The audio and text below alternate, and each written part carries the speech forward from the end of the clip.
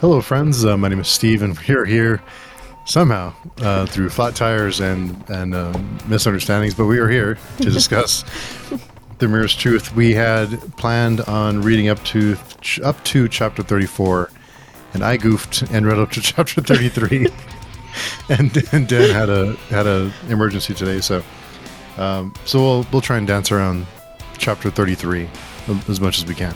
Okay. So anyway, the intro music is from Michael R. Fletcher, and it's on his YouTube channel, and that'll be linked down below. Thank you, Michael, for allowing us to use your music for the podcast. So, The Mirror's Truth, chapters 23 through 31 and a half, and or 33 or 34. So what did everybody think? Wigtig's thread. Sorry, go ahead. Sorry, go ahead. Go ahead, Dan. No, you go. I was saying Wigtig's thread was really interesting. How that whole thing played out. I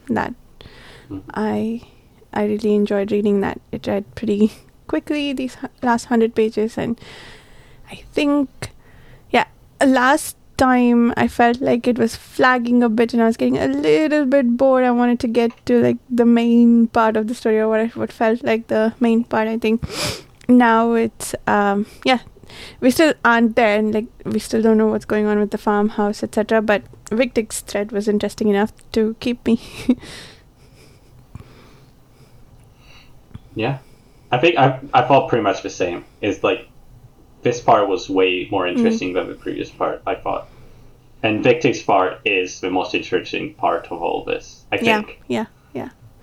It's the Stellan chapters. I'm always like, whatever.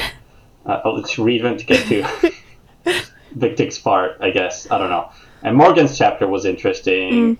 But yeah, those are right now the most interesting ones to me, I think. Yeah. Stellan's interesting because like I'm not interested in her that much. I don't think. Like I know she's what's the word I'm looking for? She's tortured about something. She wants forgiveness, or she doesn't really want it. She wants to be punished for something she did. There's indications, and maybe we'll find out about it eventually. We don't have a backstory for her, right? So we don't know what it is that she thinks she needs to be punished for. And that part of her character is interesting. But other than that, I'm super interested in what's going on with her relationship with the swordswoman. I will break something if that ends poorly with betrayal or anything. If she dies, that's fine. But if it ends with with the other woman betraying her, I will break something, or maybe rip the book. I don't know. But I'm really curious where that is going. I think the swordswoman, I'm really warming to her character, and I want to see. She's different from anyone else we've met in the world. She seems like an actual decent person, which is different for this world, or at least like not anyone we've met so far. And she's also one of the only two sane people we are following. Bedecked sanity is TBD. So I think she's a really interesting case in this book. I'm enjoying reading her as a character, especially from Stellan's point of view. I don't know. Stellan just like I don't know what she's doing. That's the thing. I don't understand why she does the things she does. Right? Yeah. I don't know. It's almost like killing is a need that she has. Like she needs to steal, and I think that killing is sort of, she considers that stealing. Is that life stealing? I'm not sure. I feel like she stopped herself from trying to kill Leipzig, is that her name? The swordswoman once. And I think it was written almost as a need that she was fighting hard to not fulfill. So I mean, maybe you're right. I mean, killing is somewhat stealing, right? And I think there might be a connection to one of the books you're reading right now and discussing, and some of the other. I think Steve, you're reading it too, but I don't think you guys are there yet. about killing and stealing and stuff like that. There's somewhat of a connection, but maybe we'll. Which book? I'm not going to tell you. Oh no! I'm not going to tell you, but yeah, you're gonna figure it out, I think. But yeah, I assume that what happened in the past was something along that line, and it's like, oh, like her sister or something was killed by someone, and that's like in fact she considered that stealing from her, something like that, you know? Yeah. Or a lover, or whatever, something like that. Yeah, that makes sense. And that's what caused her kleptic thing, and that's why she has the scarf that she steals from random women. I assume that's what makes me think, but maybe not. Yeah. And but I guess we'll see. Yeah. to your point about the swordswoman being like a person, I think she said something like, "Is this all there is?" Kind of like almost ready to give up, or almost feeling hopeless about the whole thing after they went to the Oasis, and she kind of stopped and said she needed to rest, and she kind of seemed like, why? Like, what's the point? Yeah, like what the fuck are we doing, right? Yeah. I would be like, why am I going around? Like, for what reason am I doing all this, right? It's perfectly understandable. Did she say that? Remind me. Did she say that while she was in the Oasis, or after they escaped? That. I think it was after. After, yeah, that makes more sense. Yeah, I like that she lost all her inhibitions and just started asking Stellan questions about the scarves when she did that. Yeah, that seemed unlike her, and the explanation made a lot of sense, I suppose. Yeah. I wonder why she's with Stellan, though, because... Yeah. Because, why? Yeah, it doesn't... Yeah, I'm having difficulty believing that someone like her would have trouble finding someone to like her back. So, I don't know, does she just find Stellan cute? Or was Victig right that she kind of had no choice, so she decided to make the best of a bad situation? Yeah, but now she has choice, right? Yeah. But maybe at the time she decided she liked. But so far, at least for us, we don't have any reason to like Stellan. There's nothing to like about her so far. Right? Yeah, I mean, is it only like physical attraction? I guess that's the only thing I can understand, because otherwise, like, she hasn't treated her very well. I think that's true. I guess we're missing all that part in the after death. We don't know what happened. Yeah. I assume something happened. Maybe I don't know. Why does Stellan like her? I still don't know the other way. I don't know either way. Why do they like each other? I don't. Yeah, Stellan. I mean, I know we joked about this last time, but it seems like she falls in love with everyone who hangs out with her even a little bit. Does she? Maybe I think of all the mad or insane we've met so far, she seems to be the one with the highest degree of self-loathing, with the most intense self-loathing. So does she feel like anyone who gives her the time of day or even acknowledges her is worthy of her affection? I don't know. I don't know. Yeah, I don't think we're going to understand until we read more. Yeah. It just reminds me of, what was it? Another series of book I read about, what was it? The Engineer or something trilogy, something like that. The KJ Parker one? And maybe. I don't know. It's something called like an Engineer trilogy. I don't know if you read it. No, it's been on my list. The one by KJ Parker called Engineer Trilogy is on my list. I don't know if you are referring to the same one, though. KJ Parker? Yeah. Maybe? Let me see. I think it is. I think it is. Anyways, for the whole book, I was having trouble because of maybe the way it's written or something. I wasn't understanding if, what the writer wants us to. If I knew what the writer wanted me to think about this character, like, is this character? Am I supposed to read this as the truthful thoughts of this character, or is this supposed to be deceiving me in some way, or is I just couldn't understand. And then, like, for the whole series, I'm like, I don't understand what this guy wants and why he's doing the things he's doing. Because I kept waiting for, like, a twist or something. It's like, oh, that's not really the plan he has. That's not really... But it never really came. I don't know. Because I thought it was all a setup to make me think, oh, everyone thinks this guy's, has this objective. But in the end, he doesn't, or he was thinking like 5 steps ahead, or he had something else in mind, right? And then it turns out he didn't. And I was just very confused because of the writing style, and like it's a bit like Stella. I don't understand what I'm supposed to think about what her motives are. Yeah. Like, what does the writer want me to think about her? Yeah. Because I'm sure he has an opinion about her and about what he wants to do and like stuff like that, but I just don't.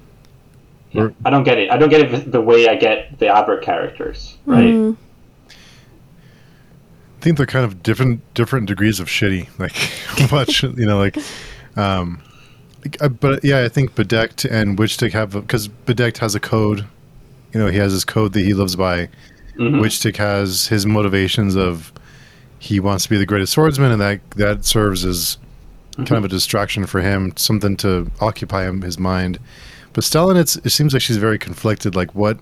Because she goes back and forth of, I'm going to kill them, and then like, well, maybe I won't. Like, I'll figure it out when I get there, kind of thing. Like, yeah. So you don't know like what she's. So does that make her more or less interesting, I guess, as a reader, or is it frustrating? Yeah. Oh. She says something about planning.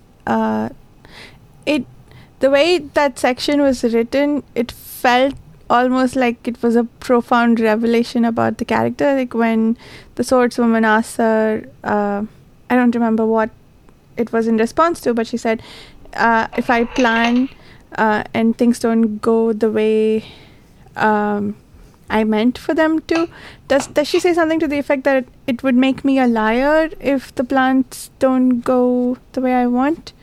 Because she doesn't talk about success or failure. She talks something about not being a liar, if I remember correctly. Trying to remember. There was something about... Yeah. And I didn't feel like what she said was very profound, but the way it was written, like with the gaps and like a single line and everything, it felt almost like it was supposed to be a revelation about the character. So yeah, I don't know, does that give us more information or insight into her character perhaps? Does she just not plan anything? She just decides on the spot? Yeah. Whatever she does? In the first book, we saw her have disdain for Bedekt and his plans, and that's a thing that Bedekt keeps reliving too when he thinks about Stellan, that his plans all go to shite. But I'll go to shite. But I think she had an explanation for it in this book, or specifically in the last 100 pages. But let me see if I can search for it in the Kindle book. Yeah, there was something which I also... Was it that passage, the one you're mentioning? I don't know.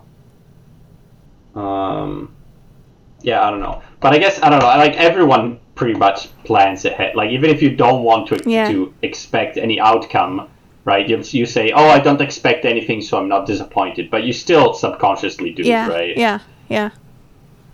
Yeah, it wasn't about disappointment though. That's what was interesting. It wasn't one of Yeah. the typical reasons that people usually give for not flying. So I don't have to worry about success or failure or disappointment. It wasn't quite phrased in those terms. If I remember correctly, I don't know. I could, for all I know, be imagining. No, you're this. right. There was something. Trying to find it. I can find it too. Because I was like, I read a passage, and I was like, oh, I should mention it tomorrow, and I'll definitely remember it, so I don't need to mark it. And but now I'm forgetting. I don't know if it was something like, oh, it feels like the writer's talking to us instead of.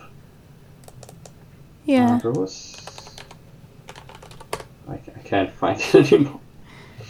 Or maybe it was your passage. I don't know. That does remind me of something. Maybe. Oh yeah. Here. Okay, now I know. I found it. It's on page 181 in the Kindle book. I don't know if it's the same one in the paperback, but it says, wait. Yeah. Don't know. I'll decide that when the time comes. Oh, yeah. I'm intentionally not making a decision. Stellan swallowed and pushed on. She never told anyone any of this, and it felt odd to share such a deep part of who she was. That's why I thought that it was a big revelation about her, because of this line.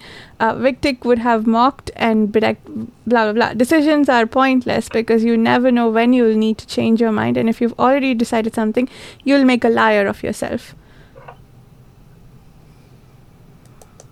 So she doesn't want to be a liar. That seems to be really important to her for some reason. Well, but then after that she says, oh, so you're not lying. But she said, no, I was lying about lying or something like that, right? Yeah. And she's like, yeah, I don't know what she wants. And it's like, oh, I want to kill him, but he's my friend. But Morgan wants him dead, so I don't want to do that. So, like, it's like, what do you want? I don't know. But, yeah. Maybe it was bad, yeah. I did think that it would have been interesting to, I don't know, maybe show the internal thoughts of Stellan. If you were saying something like, oh, you want to portray her as, oh, she's not making decisions, she's, like, maybe constantly flip-flopping lies and stuff like that. Maybe it should have some like internal stream of consciousness, and she's like, you can, see the description of her thoughts like jumping around and not wanting to think into the future, stuff like that, right? To just show how in the present she is and not making any decisions until the last moment. Yeah. I thought that could have been interesting. But anyways. Yeah. We saw her overrule Bedek's plans because of disdain for them, but it didn't feel like a fundamental principle of philosophy she had about planning. So, yeah, that's interesting. Yeah, she seemed more like impatient, right? Yeah. But just want to get it done. Yeah. So Bedek, when we found out. Well, okay, I don't know. Yeah, okay, it's not in the chapters you all have read yet, so I'll get to that next week. I'll have to remember to talk about it. Fair enough. Yeah, I don't think there was much Bedek in these chapters, right? No, he was mostly just being injured and... Oh, you read the chapter where her sister came out of the mirror, right? Yeah, that chapter, yeah. Yeah, what did you think of that? I feel like it's building up to reveal that Bedek is the most insane of them all. Even more than Morgan. Did anyone else mistake the dream that Victig had? Did anyone else think that it was Bedek he was seeing and not the hurt and scarred version of himself? I was confused about that because they're both missing fingers now. Yeah. So he's got the exact same scars as Bedek, I think. So is Bedek some future version of Victig? from a different after death or something? Does it work like that? Huh. I thought he was subconsciously getting modifying reality to get injured in the same places because of how he felt towards Bedex. Sort of. You know? Yeah. But it could be like you said. Yeah, that seems less likely. I don't think we've seen anything in the world so far that would explain that. It just would have been cool if it did happen. But I think it becomes clear by the time that chapter ended, I think. Or maybe in a couple of chapters. The next time we saw Victig, that he was seeing himself, pretty much. Right? Because he had gotten I think so, good, so insane and badass with his swordsmanship. I really enjoyed that. I really enjoyed that he's got it so good now that he can wear a bedsheet and just defeat 6 people while drunk like nobody's business and injured like hell. Yeah. Is that telling us that his delusion about being the greatest swordsman is so powerful now that, you know, even an injury as bad as the one he has isn't getting in his way? Because, I mean, there's no way that would work in the real world, of course not, but even in a fantasy world where injuries mean something, right? Or maybe he was actually really skilled all along, and he was not the guy starting. Maybe. It's the same as those movies like, oh, you know, you were skilled, you had the strength inside you all along. Oh yeah. It was not. That's the lesson. This is actually a heartwarming story about finding yourself within. Yeah. He was actually really bad at convincing people. He was just really good at swordsmanship in the end. It's really a feel-good story about believing in yourself. It also means Morgan is a terrible god because he was wrong about Victig being the greatest swordsman because he's convinced the most people. Yeah. Who knows? Could be carrying him. Mm-hmm. Well, did Morgan say that? I think Morgan just said, "You're the greatest swordman," right? I don't think he said why, right? I don't remember, but maybe you're right. I seem to remember he said that many people think that you are, so you are. But yeah. No, that's probably true. But yeah, I don't know. At least now he's more interesting, I guess. But he still wants the same stuff. You know, at least he has a plan. You know, he's trying to. You know, we know what he wants. You know, what he's trying to get. I guess. There was a scene. I don't feel like he would. Yeah. I'm sorry, Dan. Go ahead. I was like, do you guys think he would be able to kill Bedeck? Like, let's say he's capable of doing it. Would he have the heart to do it? Would he have the heart to kill Bedecked? Yeah. I want to say no. I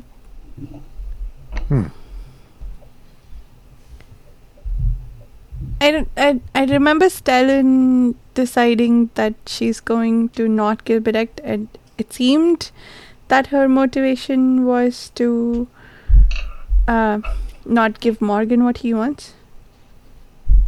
Or am I misremembering Victig's motivation as Stellan's? One of them had that reason. I think Stellan was not wanting to kill Witch Chick because that's what Morgan wanted. So, yeah.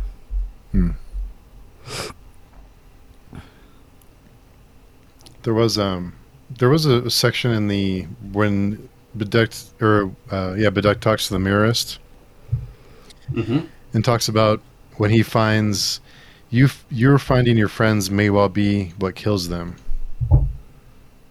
And that the something reptilian is following them, and he's still thinking he can outwit her or outthink her. Okay. But there's also something that I think might be setting up something later in the series when Stellan and the swordswoman are talking in chapter 30. I've heard stories of strange people crossing the Gazette mountains are washing up on the shores. People who can't understand our words, who speak something different, who suffer strange delusions unlike anything we've ever seen. So I think that's maybe setting up something for later with the world being bigger than what we're seeing here, and Yeah. what else might be out there. So maybe we'll see that in maybe the end of this book or the next one. Maybe. Yeah. Let's hope so. Some weird delusions born from, weird, I don't know, like different religions or thoughts or, cultural environments, I guess. Oh, yeah. Possibilities are endless, right?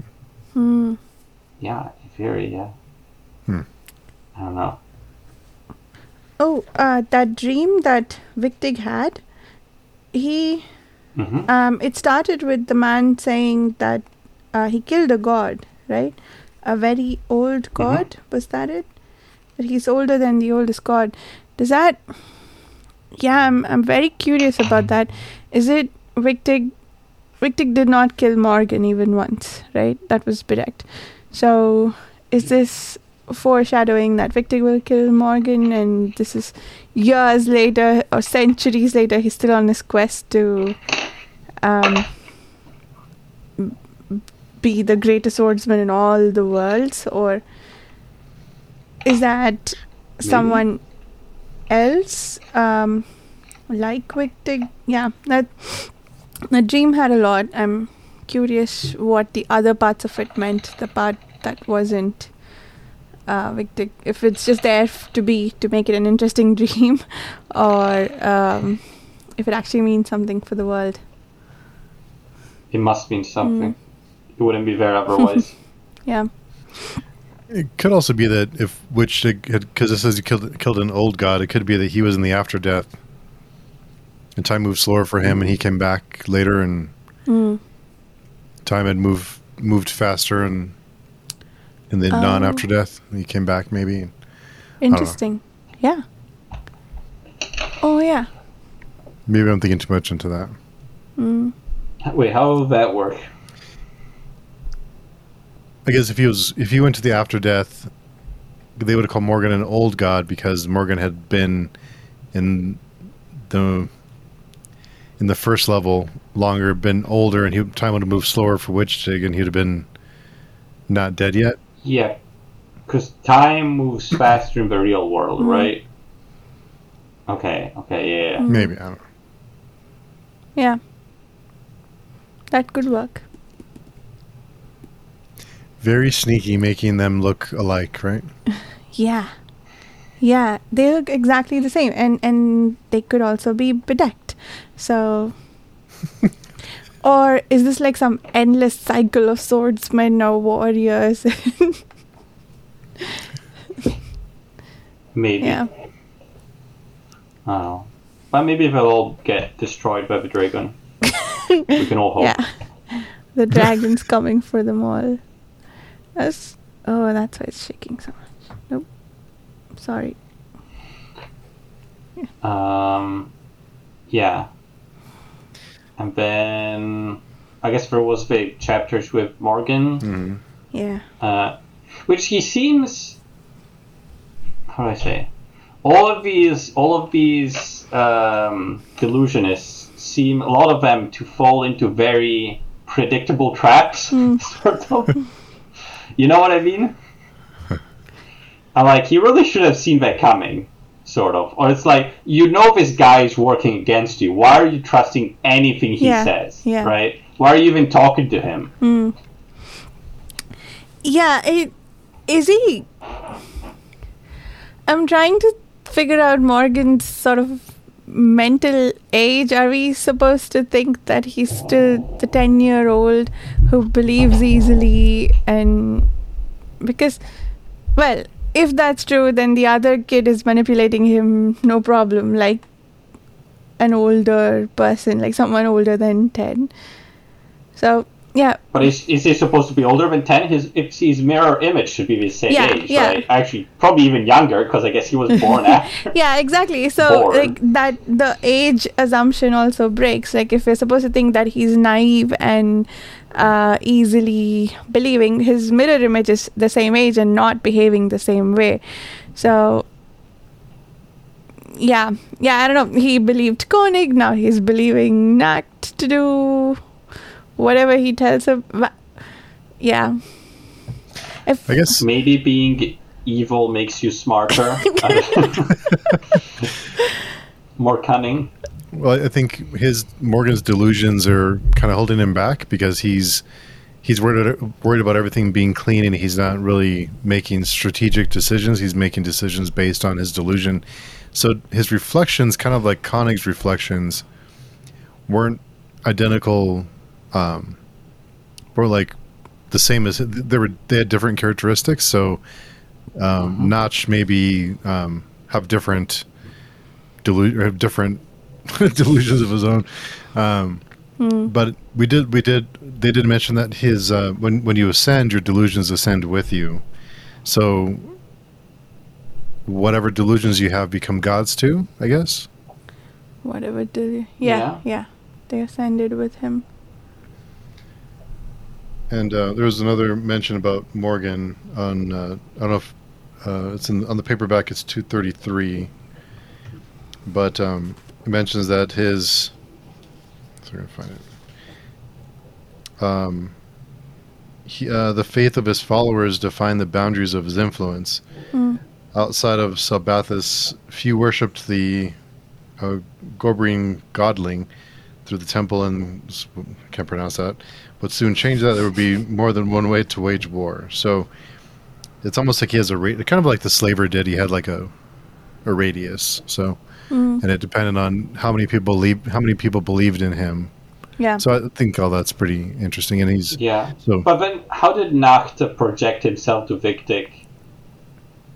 Isn't he also bound by some rules? He should be. Also, shouldn't he be way less powerful because normal people don't know about him? So why would he have, Yeah. Oh, interesting. Yeah. Or how is he still connected with Morgan? I assume there must still be a connection, right? Because otherwise, why would he care about replacing him? So there must still be some sort of connection. But he seems to be able to do, like, he's not appearing through mirrors, right? He's just appearing in front of Morgan, right?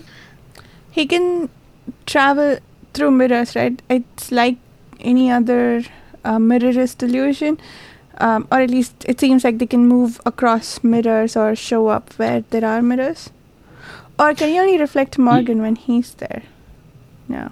Well, I think it kind of changed when he jumped out of, was it a window or a mirror, and he tackled Morgan? It seemed like something may have changed. Yeah. Can Morgan travel like that? Like, can he almost like teleport? Because it seems like that's almost what Notch is doing, is almost like teleporting. But does he have the same skills as Morgan does, or does he have different abilities? Because he is a god too. But if it's limited by who believes in you, then are they separate godlings, and do they have their own like radius of power, or does he feed off of Morgan's god belief? I don't know. It seems so far like Nacht is trying to build his own following, right? Or he's trying to do something to build his following, it seems like.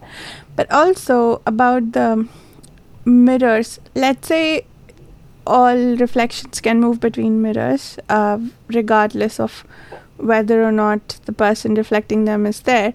I guess what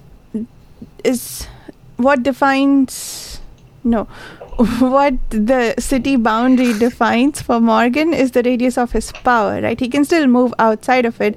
He just won't be able to exert his delusions with any power. So is Nacht's ability to move across mirrors a delusion, or is it just how he travels so he can go anywhere he wants?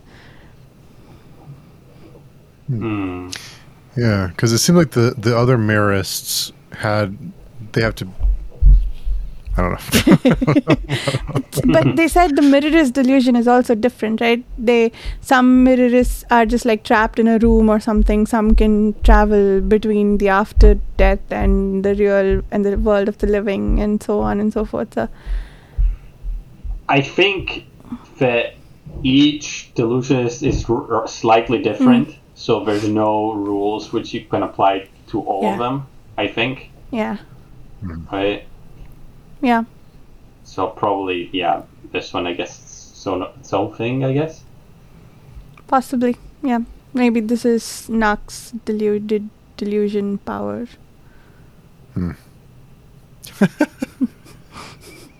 But then it shouldn't last outside of Selbstas. Or whatever. Yeah. The city. Yeah, I don't know. We'll see. But yeah, I don't know why Morgan I feel like Morgan should have known, or he should have done some test or something, you know? Yeah. Don't being tricked like that. Yeah. He has enough information sources, right? He has a lot of people in his power to command, and he just did a thing that feels pretty dirty very easily. Yeah. Yeah. If I had like some guy that was myself that was trying to kill me, whatever, and he was giving me advice, I would do something like, just flip a coin and either do the thing he wants or the opposite, right? Yeah. Something like that, because he's not arguing in good faith, right? So either don't listen to him, or just I don't know, because if you do the opposite, then he'll figure it out. Yeah. But use more math. Do you need to conquer that city like tomorrow? Like collect some more information, send some spies out, instead of going out and leading an entire army. Yeah, I guess. But I guess he does want everything to go perfectly. Well, he did. But he did turn the one. I forget his name. The one commander into a spy, right? Yes. Again, sort of falling for Nut's plan, which I was like, I don't know. That seems kind of suspicious, Yeah. To be doing this. It's like, well, why are you doing this? Yeah, with Koenig, we knew he was manipulating Morgan. We knew what Koenig wanted him to do, and he did the opposite. He told him to do the opposite. With Nacht, we don't even know what he's up to here. Yeah. I was trying to think also, like, okay, so we know, I guess, for the lessons, not the lesson, but, Morgan wants everything to be perfect, but things being too perfect, it's negative for people, and also pursuit of perfection makes him, never be good enough, right? Sort of. But okay, so that's the negative thing about that extreme. So the opposite, in theory, should have some negative things about the way. You know what I mean? What's the parallel failures of Nacht? I guess. Interesting. Because he's a mirror of Morgan, right? So there should be mirror failures, I guess, or maybe just being evil is just you just win. It doesn't matter what you do. Anything is fine. You don't have any problems, any compulsive behaviors that will crash your plans just by virtual, being what they are. I don't know, because I guess if it's the opposite, then he wants everything to be wrong, sort of everything to be damaged. Yeah. So does that mean that he can't run a functional government because he wants everything to be corrupt and damaged? Is that his problem? Yeah, that seems like a reasonable assumption, but yeah, what does opposite really mean, right? Like, because to your point about compulsions and obsessions, would his need to not have anything perfect or keep everything imperfect be a compulsion, or would he be an opposite in that he doesn't have compulsions, you know?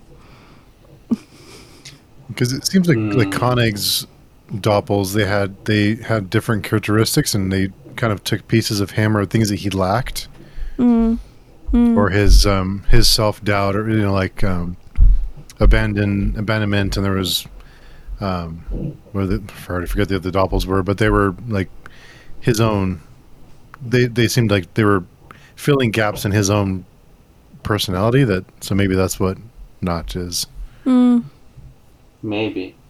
Yeah, because I guess we don't see him being troubled by over perfect stuff, right? Because if that was the case, he would have been like, "Oh, I can't have this being perfect. It makes me really, it makes me feel weird." There's dirt missing on this part of my face. Let me go rub some mud in. It's too clean. Everything is too clean.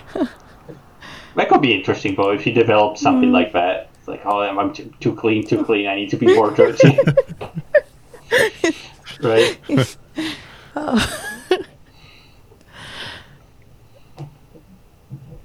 Well, I guess we'll see.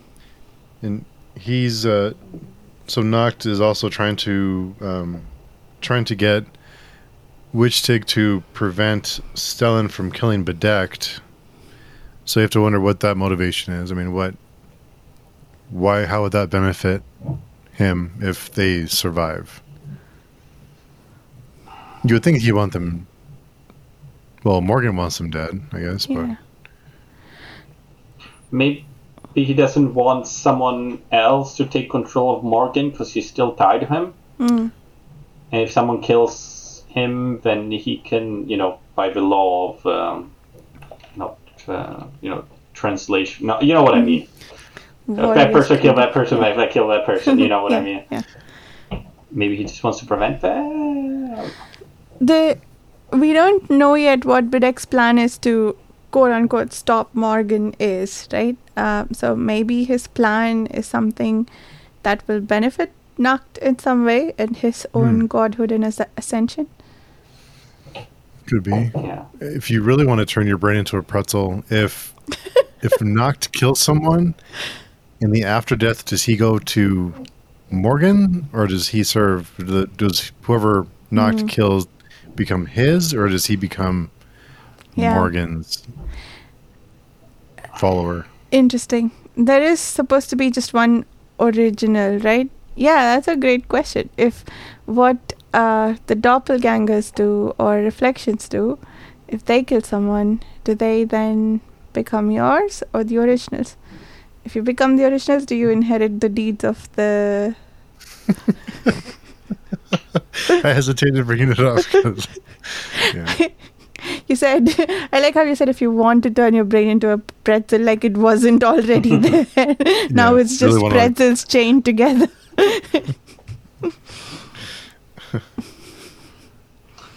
Yeah. I feel I wonder if this, this sort of setting would be better framed because we're approaching this from we're trying to explain the magical system, right? And that's the framework which a lot of fantasy books adopt now, in which fantasy is a science with rules, sort of. You know what I mean? It's like a force of nature, and there's rules, and you follow these rules, and you can predict what happens and other things, right? But I was wondering, maybe it would be easier to follow or something if it was just more framed like folk magic or something, in which there's no fucking rules. It's just a free for all, sort of. You know what I mean? So you don't have to think about all these things, and it's more about, I don't know. I wonder. Yeah. Well, I guess the question is for both of you. Would you find this less interesting if it was just like whatever happens, like there's no rules, or would that bother you that there's not a designed set of rules, at least to have these kind of like questions of what happens if so and so kills so and so? And I think do we as like people who read fantasy, do we crave that kind of thing, just to have like a world that has a certain box, like fits into a box and there's rules, and or would it drive us crazy if there was just like anything goes? More than rules, I think I care about consistency. Like if X leads to Y in some situation, then that must work again. Like you can't pick and choose what works and what doesn't based on the situation. Yeah, rules, like I think if we start getting into rules, we get into discussions about hard and soft magic systems and what we prefer and what not. Yeah. And, yeah, I think more than anything else, I don't like the use of the term magic system.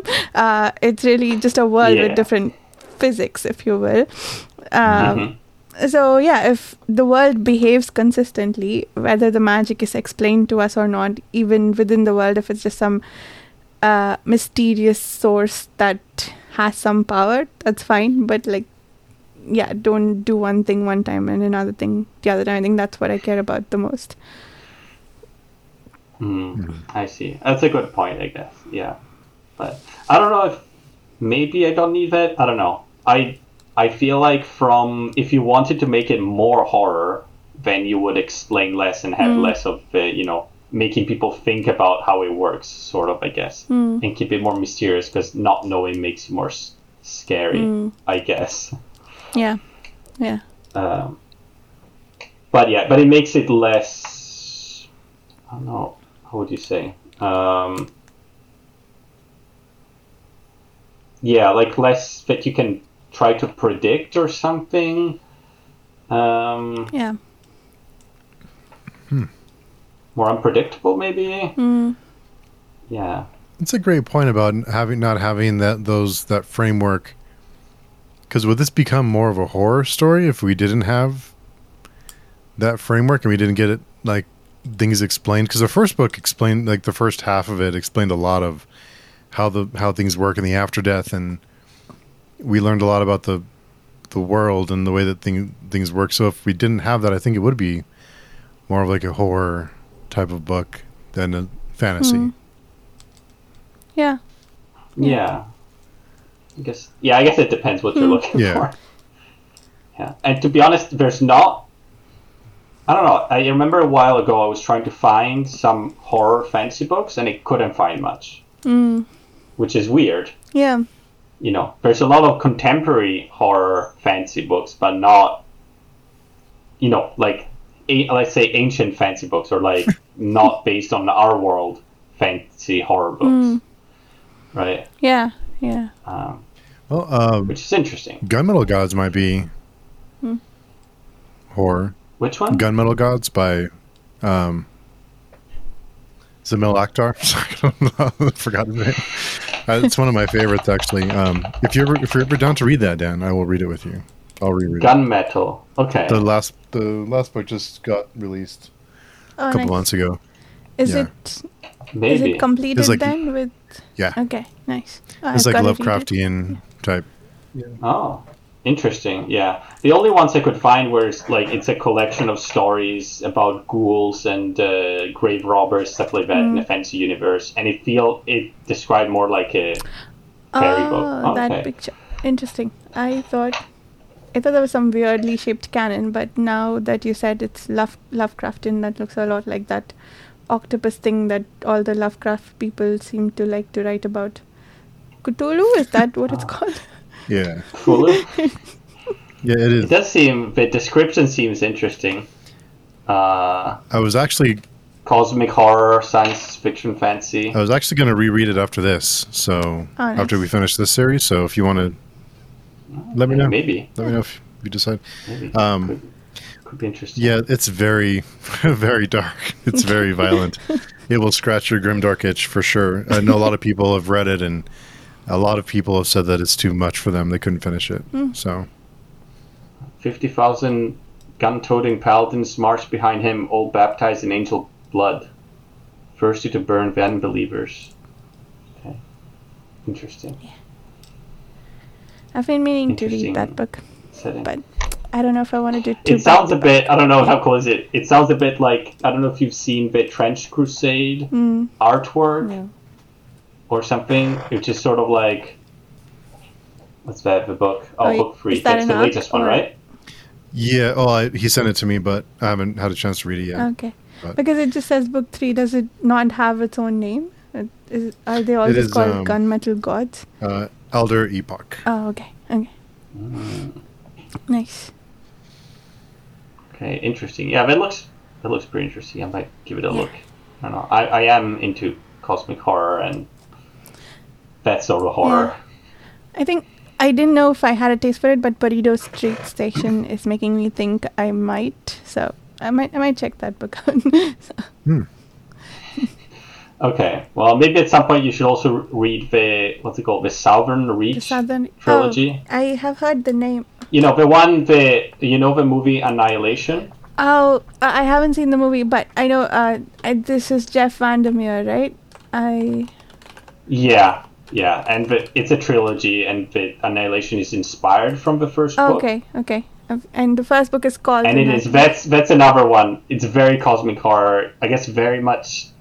Yeah, you can also connect a bit to this because there's a lot about how your own mental thing can affect the world around you, and it's like, oh, is what I'm seeing real or not? And stuff like it's even more mind bending than this. Oh, it's interesting. It's so Okay, I got to it's check it very out. confusing, and I feel like if you're gonna start, if any of you are ever gonna do a discussion.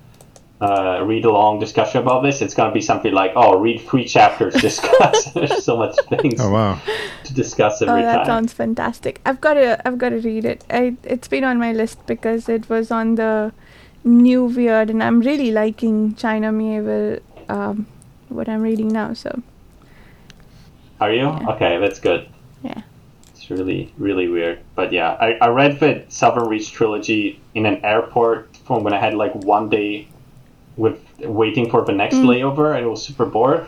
And when you read a whole series just uninterrupted and it becomes like some sort of fever dream, and you're like tired, but you're like, I'm just gonna finish it. I'm just, in limbo in the airport, just waiting.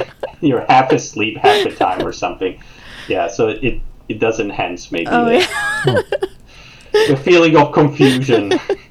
Nice. Yeah. I'm down for that. Yeah, me too. I got it. Okay, that's cool. Two trilogies. Yes. Well, let's see. Maybe this book series will also go into some cosmic stuff in the next book. Yeah. I guess. Yeah. Yeah, the cover suggests it. I'm still waiting for the other gods to show up, and I expect them to show up at some point. Yeah. Right. I would. Yeah. Especially after the mention with the Bedect, maybe Victig, maybe some other lookalike swords person from other worlds. Yeah. And maybe we're gonna get some eldritch gods or something. Some twisted and unbelievably weird gods or something because they've been doing their own god thing for so long. Yeah. And I guess we did get part of it, right? Because we did have like epigraphs or something talking about, there was this one god, and then it got fragmented in all these different godlings, right? Yeah. That happened. Yes. It's funny that you mentioned about.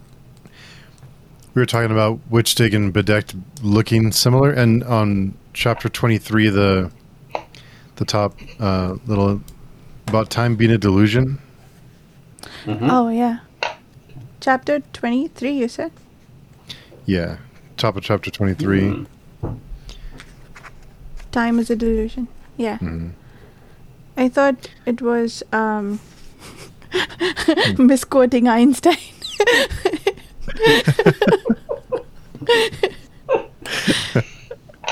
We think Maybe it's Yeah.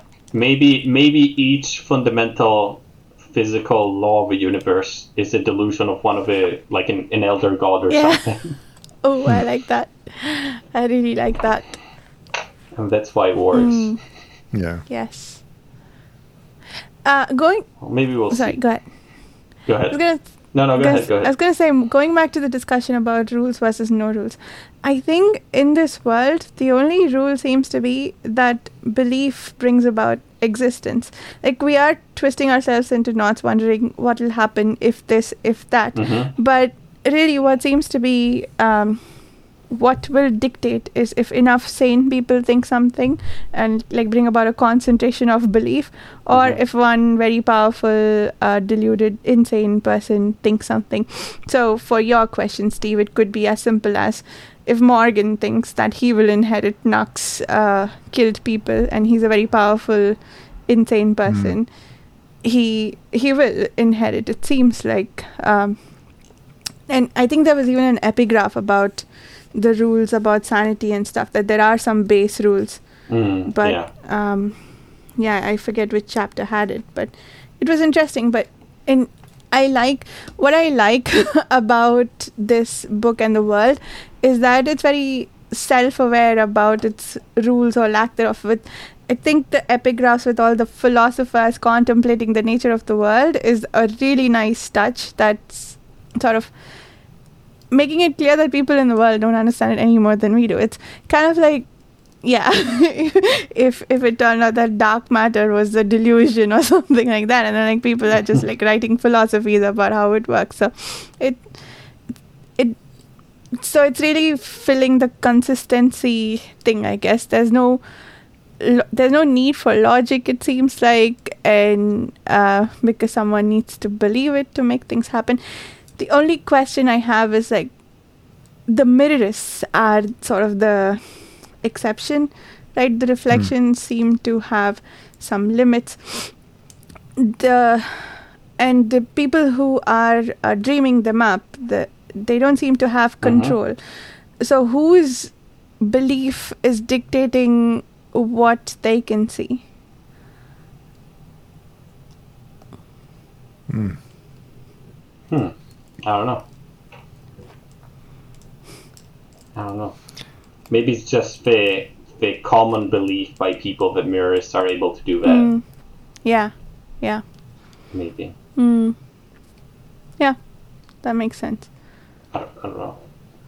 But yeah, I guess there probably would be, in a world like that, there would be a lot of like things like potions and other like homemade remedies and other things which would actually work, I guess, right? A lot of folkloristic stuff, right?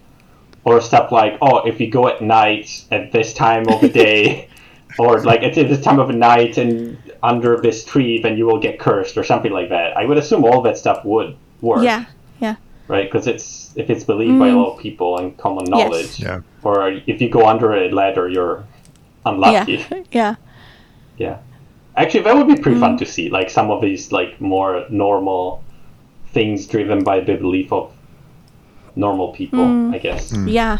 Folklore belief, Yeah, that's the thing. That's, I guess, one sort of thing that would really round the book out for me, or the series out for me a lot more, is if we got more sane people perspectives who are actually just doing sane things. We have, as far as I remember, just 2 sane people we are following, right? Bedekt, maybe, and who, the swordswoman, but we're not getting her perspective, we're just seeing her through the eyes of Stellan. But what does the world look like where it's not being dictated by the insane, right? That we are getting glimpses of it through the philosophers, but I feel like it could use a little more rounding out, because they are being impacted by this war and the god ship and whatnot. Yeah, I guess it would be nice. Yeah, something like maybe, when we had the first chapter about the slaver or something like that, you describe a random guy walking down the path thinking about whatever he's been, right? Yeah. And then he sees the slaver, and we actually see it through the writing, like described from his perspective, and the slaver is described very nicely, like he's super friendly, he gives him food or something, and stuff like that, right? Yeah. To see exactly their perspective, right? Exactly. Of how normal people would feel. Yeah. Because we only saw Gehin's perspective on that, and she's already insane. And we saw how she got captivated by the slaver, but what does a normal person look like, right? Yeah. And we knew that, she knows what a slaver is. So, but put like before doing all that, just put a normal person doing that. So we're like, oh, what's going on here, right? Yeah. And then we're like, oh, it was a slaver. Or maybe you just put a normal perspective of someone watching, like someone just go into a puff of smoke, and it's like the terror and fear that you must feel like from something like that happening, right? Yeah. or one of the undead persons just walking around the town or something like that. It must be quite something, Yeah. I think. That would be great to see, though. That kind of neutral, normal person perspective that's not involved or not have any kind of status. Just a normal, like someone just. Have you read the? I know there's like other books in the series, like standalone, right? Books.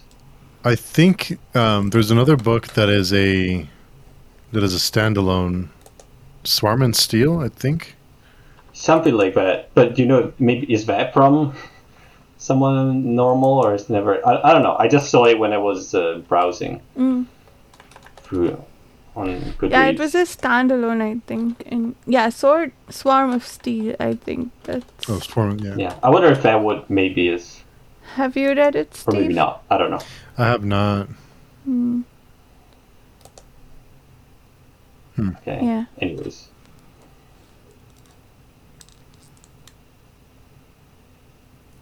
Okay. Yeah. For political and religious leaders. Anyway, there was one other thing that I forgot. Never mind. Oh, yeah.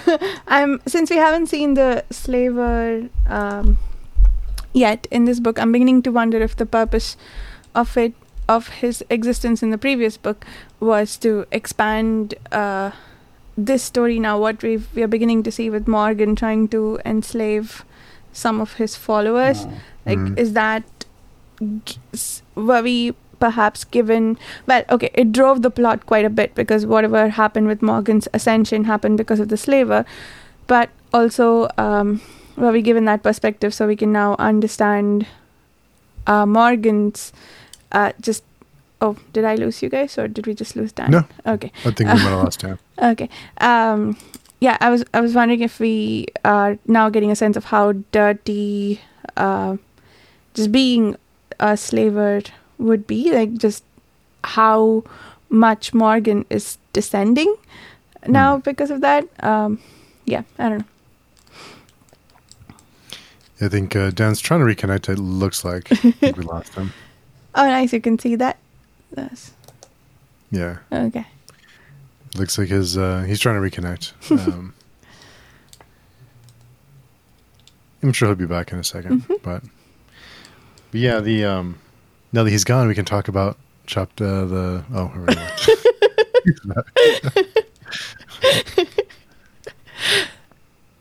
Oh no. Is it working? Maybe. We'll let him walk into some spoilers. Yeah. Are you still there, Dan? Yeah. Oh, yeah. Oh, lost him again. Lost him again. Yeah, we'll give him a minute or two. But yeah, I think the dragon is super interesting because that's on chapter 33. It kind of starts to set up and the army that is marching did avoid. It sounds like the farmhouse. Yeah, there's something interesting about the farmhouse, which the dragon destroyed them after we were told about the farmhouse, right? Yeah, so there's something going on at the farmhouse that's weird. I feel like we're supposed to be really interested and terrified of the dragon at this point. Hey, Dan. It works now. Okay. I feel like we're supposed to be terrified of the dragon, but I'm not feeling it. I'm not there yet. And I don't feel like we have enough room to develop the level of horror to be terrified of what's going to happen. Let's see. I was thinking something about what you were saying before about the slaver and now Morgan sort of becoming slaver. I was thinking that maybe it's not that bad, given that the commands he gives to his general are like, shower twice a day, eat 3 times. It's like, okay, that seems pretty good, Yeah. But maybe I wouldn't mind that. He's taken away his willpower, no? We have, I think, I don't know if we only saw Gehen's perspective when she was enslaved by the other guy. And it felt pretty bad to not have control over what you were thinking. Yeah, but maybe like in that case, we were like, oh, this guy's making me do bad things, which I don't really, So that might give you a internal dissonance and might make it seem like, oh, maybe this is not what I want. But if you give suggestions or you give orders about things which are good and they might want or ready to do, they wouldn't figure it out because they're sort of like, oh, I made these decisions myself, sort of. Yeah, that makes sense. Yeah. But yeah, it just seems like that a lot of the time, like, oh, we're supposed to feel sort of, oh, he's doing such a bad thing. And I'm like, is it that bad compared to everything else? I don't know. I'm kind of on his side, Yeah. A bit. Well, what's funny, you mentioned eat 3 meals a day, and he thought back to the slaver and not having the one person be able to use the bathroom, I guess you can say. Nice way of saying it. He thought back to that and was like, okay, well, you are going to eat 3 meals a day. Like, take that. Like, yeah, and go to the latrines, like, just be clean and try to be clean and no. It's not that bad. He's the kinder, gentler slaver. Gentler slaver. I mean, if there have to be a slaver, it might as well be Morgan, Yeah, he's probably going to be, I don't know about kind, but the most clean, wanting slave. Yeah. So maybe the solution is just let Morgan conquer everything, and then maybe give him some therapy to overcome his, obsession with. That seems like the best solution, to be honest. I like that. Yeah, I feel like a lot of these. Yeah, why isn't therapy like a really important science or profession in this world? I feel like a lot of these delusion people would benefit from it, or it would help keep them in check. You just have someone next to you that gives you therapy to keep you in check. Psychiatry hasn't been invented yet. Yet someone needs to believe in it to make. But yeah, that's really interesting. How would it work in this world? So would you just stop believing that you're deluded, and so now you are a sane person again? The third book is just going to be Morgan's conversations with his psychiatrist. That's what. Yeah. I mean, because I guess he is aware of his delusions, so he might, he probably would be able to do something like that, sort of like, now everything is fine, let me just work through my issues. Yeah. So the cover is just, what is it? It's a dream. What's on the cover is a dream. And the book is just therapy session. I like that. Yeah, maybe. Oh, man. Yeah. Or actually even like a hypnotist would be super powerful. Oh, just hypnotize a delusion, a deluded guy, and he's going to do whatever you want. Is that what a slaver is? Pretty much, right? I guess, yeah. Yeah. It's more brute force. So the slaver couldn't charm Morgan, right? Because if he wouldn't have been able to enslave Morgan after he ascended. It had to be before, right? I think even before he was too powerful, right? He tried, but he was too powerful, I think. Oh, okay. Right?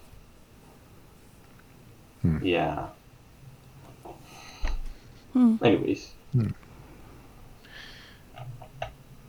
So, anything else you guys can think of and wrap your minds into a pretzel over? Oh, I think that's it. I think I'm good, yeah. Cool. So next week, I guess we'll finish off the book. Yep. Sure, yeah. Cool. Do you know how big the next book is, Steve? I'm not sure. I do have the arc, but I'm not sure. Let me see if I can...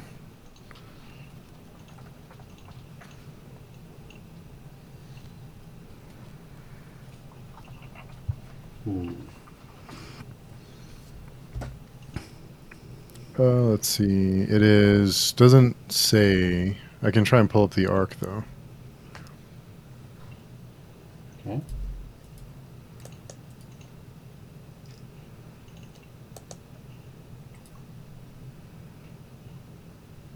Have you read anything else by Jeff Vandermeer, Dan? No, because I read that and then I was like confused, and I was like, I don't know if I'm supposed to be confused or not. And then I didn't. I don't know what else he wrote, to be honest. But it's interesting. It's an interesting series. Yeah. Is this the one? I feel like I saw a really nice picture with a woman who had mushrooms for ears and some weird type of hair coming out. It was one of Vandermeer's trilogies, but I feel like it's not that one, but maybe I misremember. I feel it's something else. It was really pretty, that, and yeah, I don't know. But yeah, like a lot of the things that, even if I say that I was confused or didn't like it, I have very specific tastes, so it's yeah. The what? Oh, I think I figured out which book you meant about the life stealing. I know. I think I know who it might connect to. Okay. Well, you'll we'll see. see. Yeah. Right there. Yeah. Oh yeah, and there's a lot of books which I've read. Like I've read the first book, and I was like, "This is good," and then the second one, I'm like, "I cannot do this." I don't know. It's just something weird. Like for example, Baron Cormorant. I really like the first book, and the second one just lost me immediately, and I don't know why exactly. Not sure exactly why. Is it that it bothers you when it doesn't go a certain direction that you want it to, or? I feel like a lot of time the first book is innovative and there's like, oh, it's new, you know, narrative structure here or whatever, something original, and then the second one, I see it start going back into the tracks of what has been done before, and I'm like, I feel like I know where this is going, sort of. And it's like, sort of like, I don't know if you've ever read Empress. What was it? No. What was it? Karen Miller. Empress of Mijak. Right, I've heard about this. The first book is amazing. It's it's so good. I love the first book. The second and third book, I hate so much. It's like, the potential. The first one had huge potential. I was super into it. So original, so different. The perspective, the characters, the universe, everything. And the second one is just the most boring, trite thing which I've read 1,000 times. Interesting. And it's just so sad to me. I haven't. Yeah, I feel like I've heard someone else say that too, or maybe you mentioned it once before, but. Yeah, that seems to be the common perception of this trilogy. And I also think I know what you're talking about. I don't DNF, and I typically also tend to finish series that I've started. But there's one YA series that I had to stop. The first one had this really interesting magic, and it was an interesting character setting. The character's mom had died. She was dealing with grief. I thought it did a lot of things really well. And then the second thing became a standard, you know, young person leads a revolution thing. And I'm like, I don't... I decided I'm not going to read first-person present tense YA books anymore. Because as a jaded 30-something person, I cannot stand behind you when you go on about how you got this and you can lead the world into revolution and whatnot. I'm like, nope. Wait till you meet your first boss you don't like and then come back and talk to me. Yeah, fair enough. There was another. I don't know if do you remember a series of books in which like the villain is the protagonist? Like she's a young girl, and there's this evil empire which is conquering her country, and then she becomes the villain, and it uses all like the stereotypical villain sort of things, and hero, you know, the good guys and bad guys, but now the bad guys are winning. I tried to remember what it was. Was it Nevernight? Is that the one you're thinking of? don't think so. Is she an assassin? No. She becomes like the apprentice of the villain. But then in the second book, like the more it goes ahead, it's like, oh, I guess these guys are not really the villains. They're kind of the heroes, I guess. And the good guys are like unreasonable and and I was like, okay, I guess, but it's not really what I was looking for. Yeah. I pulled up the third book, but I have the like the raw, like the unedited or the it doesn't have a table of contents. So Oh, okay. Okay, I'm not We'll sure figure how it big out it is. when we get You'll to have to it. figure it out. we'll see. Yeah. Yeah. But cool. So next week we'll finish it off and go from there. Yeah, Sounds good. that's good. Cool. So until then, Varsha, will you give us an outro? You can find me on my YouTube channel, Reading by the Rainy Mountain. The About page has other ways to reach me. You can also find my podcast. It's called Bright Threads in the Tapestry. It's available on Apple, Google, and Amazon, their podcasting platforms. Nice. Everybody go check that out. And Dan. Yeah, you can Quickest find me outro on ever. Page Turing, and yeah, I don't know. That's good enough, I think. Yeah. Awesome. Well, we will talk about the rest of The Mirror's Truth. I'm really anxious to hear what both of you think about the end of this one. Interesting. And we will we'll figure it out next week. Okay. Thanks, everyone. Oh, Well, go ahead. next week I'm traveling, so we'll need to reschedule, but we'll talk about that on the forum. I guess we can meet on Tuesday if that works for you guys. Yeah, I might also be away next Monday, so Okay. Okay, cool. Yeah, it's a Anyways. holiday still. Yeah. yeah. We'll figure it out. Yeah, Okay. so anyone listening, we'll talk about the book sometime next week. We'll let everyone know. I'll add it to the show notes when this one goes live. So everyone will know. Cool. We'll talk to everyone then. Okay, bye guys. Bye.